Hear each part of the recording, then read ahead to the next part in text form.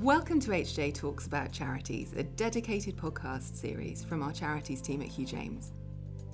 In this podcast, we talk about topical issues and the latest developments affecting charitable and not-for-profit organisations to help provide some practical guidance to ensure they run effectively.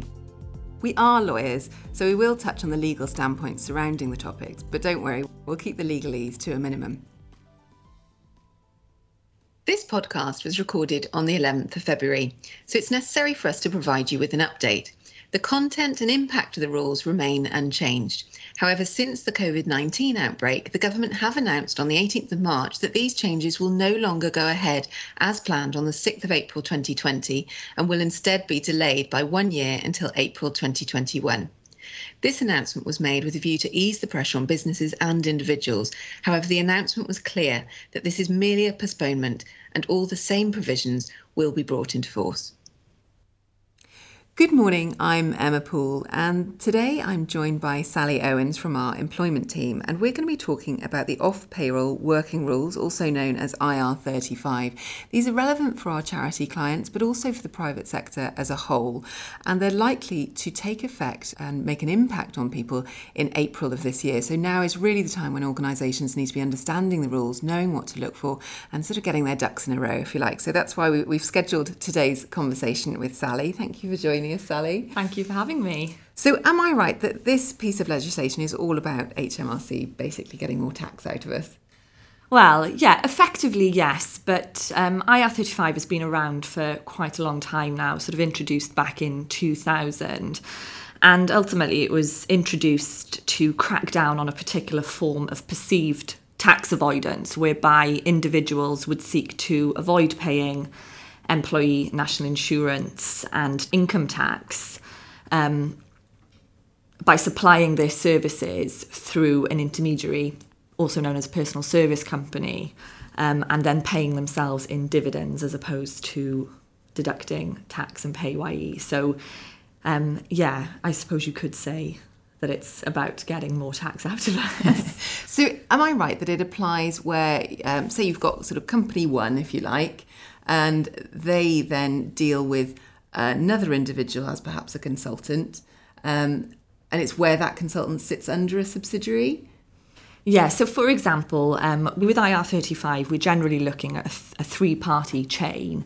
So at the top of that chain, you've got the client. So that's the engaging business. It's the business who is engaging an individual to provide their services through a company. So an example I would give you is, for example, you might have an IT consultant who is providing their services through IT Consulting Limited to the end business. So you generally have that three-party chain whereby you've got the client using an individual through their own personal service company, and that is ultimately what IR35 is about. It's looking at those types of relationships. I see. So if that IT consultant is the example you've given, if that IT consultant is doing it under the name of their company, they pay less tax in that arrangement than they would if they were an employee. An employee, exactly. Right. And I think what IR35 is ultimately about is it's all about, they're not concerned with relationships where you have a genuinely self-employed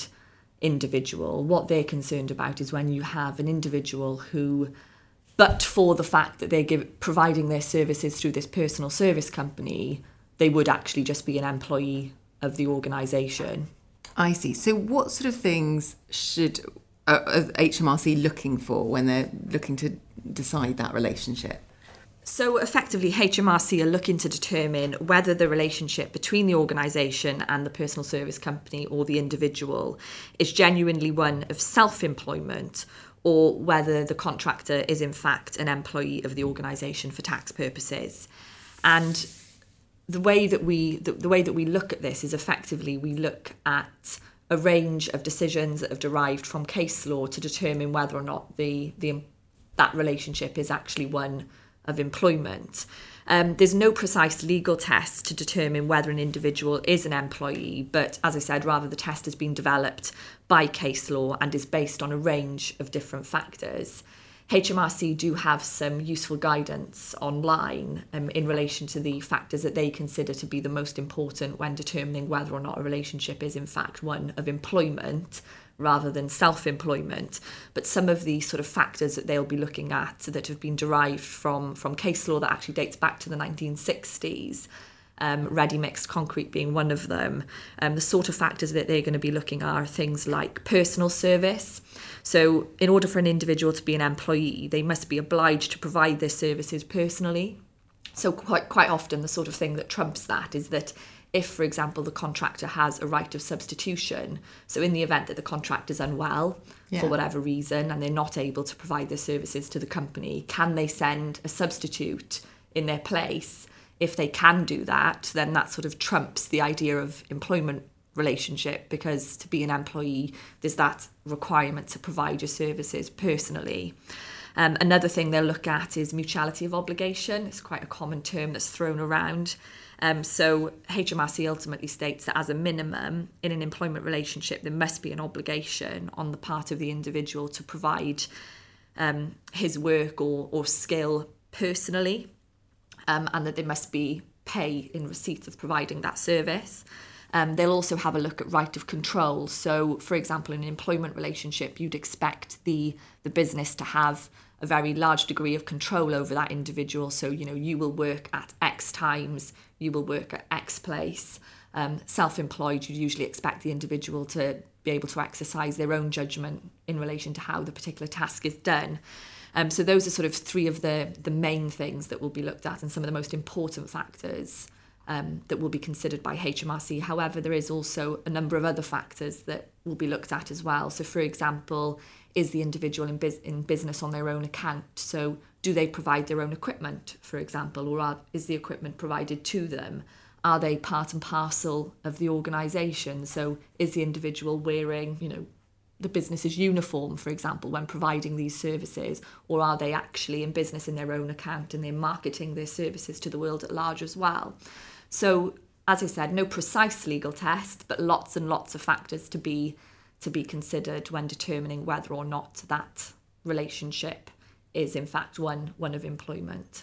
And so when organisations are thinking about whether or not that applies to them, do they need to go through that for every single contract they've got, work out whether those quite complex employment status tests apply, or could they take a sort of shortcut, if you like, and say, look, we think IR35 does apply, we think you need to pay tax in this way, and sort of bypass it, if you like? Would that then potentially give that other person even more employment rights than just that tax liability? So, I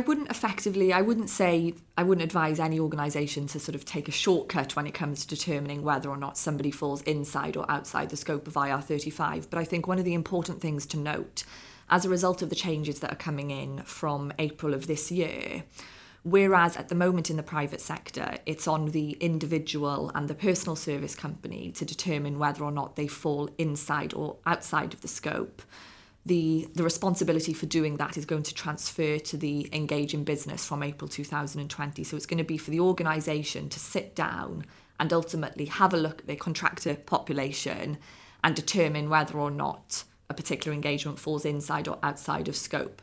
There are some tools out there that can help organisations make those determinations. So I'm not sure whether you've heard about it, Emma, but HMRC has a tool called CEST, so it's Check Employment Status for Tax. Oh, okay. And what that tool does is it sort of runs through a series of questions whereby you answer the questions, and at the end of the test it produces a result, and that result is whether it gives you an answer as to whether or not an engagement is inside or outside of scope.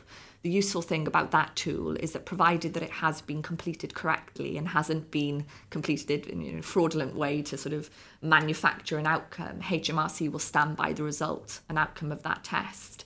So that is one way in which an organisation can determine whether or not they think an engagement falls inside or outside of scope. However, as is the case, there are some loopholes in the test, shall we say, and it's not always 100% accurate. And so if an organisation has any particular concerns about any arrangements, because there are inevitably always going to be those arrangements that are clearly outside, there'll be those arrangements that are clearly inside, but you always have those sort of tricky ones in the middle where you're not quite sure. And I think it's on those particular ones that we would, I'd be advising businesses to get some more advice and a second opinion as to whether or not the arrangement's likely to fall inside or outside.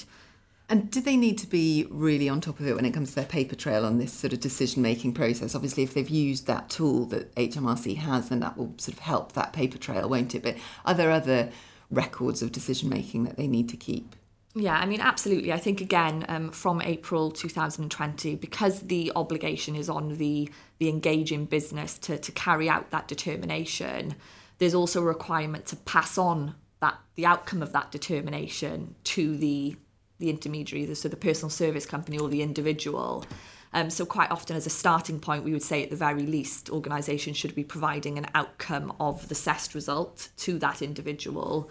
But also any further decisions that have been made, paperwork that has been looked at to consider whether or not something falls inside or outside. So, for example, a copy of the contract, that type of thing, that should all be kept on record in the event that in the future, if HMRC were to ever investigate or that they disagreed with a determination that's been made, an organisation is able to demonstrate that they've got that clear audit trail as to how they've reached a particular decision. That could even be, for example, with some organisations, they may feel the need to have to perhaps discuss in more detail with the individual, what does their job look like on a day-to-day basis, what are they actually doing, and it may be even keeping a record of that conversation as proof of what's been said about a particular working arrangement. So effectively, I would be advising businesses to keep any sort of record in connection with IR35, just in case HMRC decides to investigate. Now, we've talked about in sort of as simplistic terms as we can in terms of having that company one and then company two, if you like, which is where that individual sits underneath. Are there much more complex arrangements that you're actually seeing in practice where people are really having to look at their arrangements much more? Absolutely. And this is where things unfortunately do become slightly more muddy, shall we say, and a little bit more complex. So it's fairly straightforward in that situation where you have a three-party arrangement like we discussed earlier, but where things can become a little bit more muddy is where you have another sort of structure, shall we say, sat above the intermediary, and quite often that could be an agency. So, for example, you've got the client sitting at the top of the chain, so that's the engaging business, the business that's benefiting from the services, and then between the client and the personal service company, you have an agency. So actually the client is contracting with the agency, and it's the agency that's contracting with the personal service company, and then you've got the individual beneath the personal service company. In that situation, the reason that things become more complex from an IR35 perspective is because although the responsibility to make the determination will stay with the client, if an arrangement does fall inside of the scope of IR35, where things can then change, if you've got, say, more than a three-party arrangement, you've got this chain for, say, a chain of four, the responsibility for operating PAYE, if the engagement does fall inside, would actually rest with the agency and not the client. But it's still the client that has to make the determination. So I think in those sort of situations where you have got multiple chains, it is absolutely advisable to seek some further advice on those, just because you do, as I said, there's the difference between being the fee payer from an IR35 point of view. So it's one thing making the determination, and it's another thing being the person that has to be responsible to deduct tax and NI, and that's where things can get slightly muddier, shall we say. So yeah, absolutely, it can be more complex. And I mean, it sounds like quite a considerable job going through all of the contracts. I mean, are there, just thinking of the wide range of clients we have that vary in size so hugely, is there any exemptions if you're a particularly small business, for example? Is there anything, what are the tests to say whether you've got to go through this process? Yeah, so there is some good news in all of this, I think we should say. So HMRC has confirmed that small companies are excluded from the changes that are being brought in April of this year. And ultimately, a company is small if it satisfies two or more tests, essentially, in any given tax year. And those tests are that the company's annual turnover is not more than 10.2 million, its balance sheet total is not more than 5.1 million, or it does not have more than 50 employees. So if you satisfy two or more of those conditions, you are exempt from the changes that are coming in. And effectively what that means is there will be no changes. So when you are engaging contractors through personal service companies, the responsibility to make that determination on IR35 is going to remain with the personal service company and the individual, and not you. So that's helpful, I suppose, isn't it, for those who just don't have the resources to spend the time absolutely, because as you've already said, Emma, this is going to be a very, very time consuming task for any organisation that is caught by the changes. So just having that slight comfort to know that we do have the exemption there for small companies. So if it is something that you are concerned about, then by all means have a look at the exemption at the moment, and you could ultimately determine pretty quickly whether you're going to be caught by the rules or not. Am I right that it's applied already to the public sector for some time? Yes, you're correct. So the changes that are coming into the private sector of April this year, although there are some slight differences, which is sort of beyond today's conversation, shall we say, they largely do mirror the changes that were brought into the public sector back in 2017, whereby ultimately the responsibility of determining whether IR35 will rest with the end client, so the engaging business, and that has been the case for the last couple of years now in the public sector. And when we say private sector, we are meaning not-for-profits and charities as well, so they're definitely caught by these changes. Yeah, provided that they're not a small company. Yeah, I see.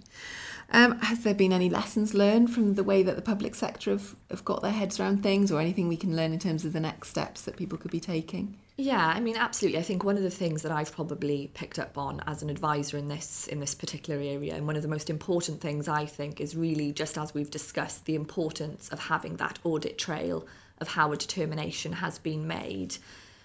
We are seeing some cases where HMRC are now investigating because there is some disagreement over whether or not IR35 applies or not.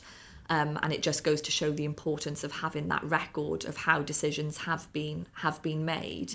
Another thing that I think is fairly important is, whilst you might make a determination at the outset of an engagement, and you might be satisfied at that stage, for example, that it falls outside of the scope of IR35, it's really important to note that these types of engagements need to be continually monitored. Because they could go on for years and years, and naturally during that time things do change, and things may change to the extent that something then tips it inside of scope. So there needs to be a process in place whereby you are undertaking these checks to make sure that you are still satisfied that the engagement's outside or inside. And I think having the appropriate records to demonstrate that you're doing that is really helpful, especially in the event that, as I say, if HMRC do sort of kickstart an investigation, how helpful it is to have that audit trail in place. And if you're chief executive of an organisation, who are you going to give this job to? Who's it going to rest with? Yeah, it's a difficult one, and ultimately that is down to the organisation. And I think in terms of next steps that businesses should be working on now, leading up to the changes coming in April 2020. I think one of sort of almost the first things an organisation needs to be doing is to sort of sit down and decide, right, who is going to be responsible for sort of heading this up and like making GDPR, really, isn't it? Absolutely, absolutely. Who's going to be responsible for heading this up, and who's going to be responsible for driving through these changes and making sure that we are absolutely compliant with the legislation. Now, it could be that that's somebody in HR, it could be somebody working in compliance, it could be somebody from your governance team.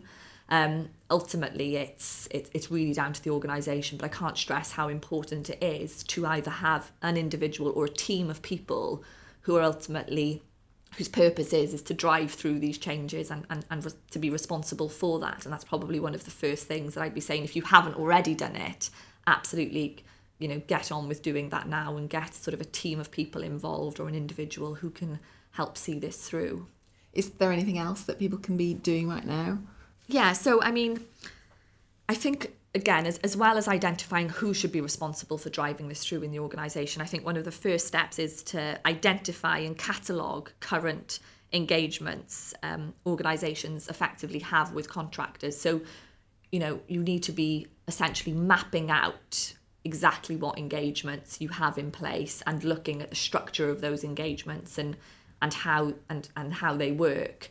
The reason that you need to do that is because once you've effectively identified your contractor population, you then need to start making the determinations as to whether or not they're inside or outside the scope of IR35.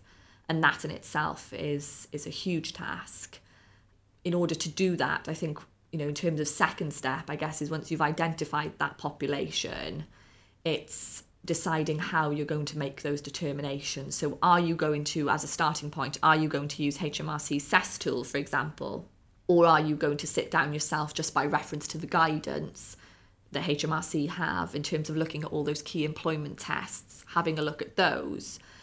So you need to almost decide how you're going to make the determinations.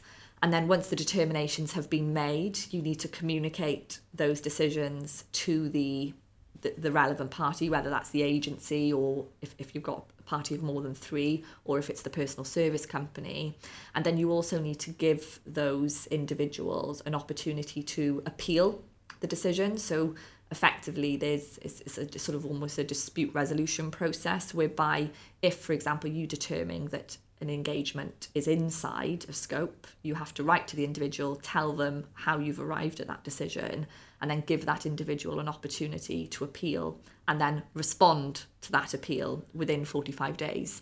So it is fairly complex in terms of looking at next steps arrangements. And I think the most important thing an organisation can do at this stage is really determine how they're going to do that. Do they have the resource to undertake that type of exercise in-house, or do they need to consider outsourcing it? So, for example, once you've identified your contractual population, do you have the resource in-house to then sit down and decide who's inside, who's outside of scope of IR35, or is that something that you might need a bit of help with?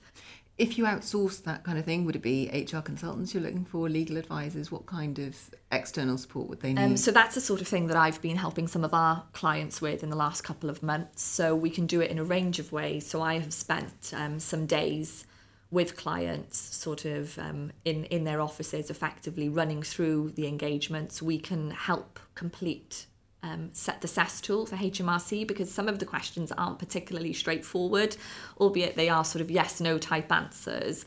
As I said, HMRC will only be bound by those decisions if you've answered them correctly. So it could be that we can sit down with clients and run through CESS with them. We can also just go in and give opinions generally, so almost like a light touch audit as to whether or something falls inside or outside. There's also, as well, we've been working a lot in conjunction with accountants, so it's almost sort of a bit of a team effort. As an employment solicitor, I'm there to very much give my opinion on whether I think the employment tests are met, so those factors that we were talking about earlier. But it's always helpful as well to have an accountant on board to give. Obviously, I'm not a tax advisor, I'm an employment lawyer, so it's obviously useful to have accountants on board to give their view on how they think that HMRC may deal with a particular particular piece of advice or so on. So there's lots of things organisations can be doing, but I think certainly something that we'd be more than happy to help with. We'll make sure that your contact details are on the link to the podcast. But for now, thank you very much, and we'll see 6 months on how everyone's coping with it. Absolutely, yeah. Thank you very much. If you'd like to take part in the conversation, suggest a topic, or need some further guidance for your organisation, please get in touch at charities@hjtalks.co.uk. For more information on Hugh James and the services we offer, visit hughjames.com or check us out on Twitter @HughJamesLegal.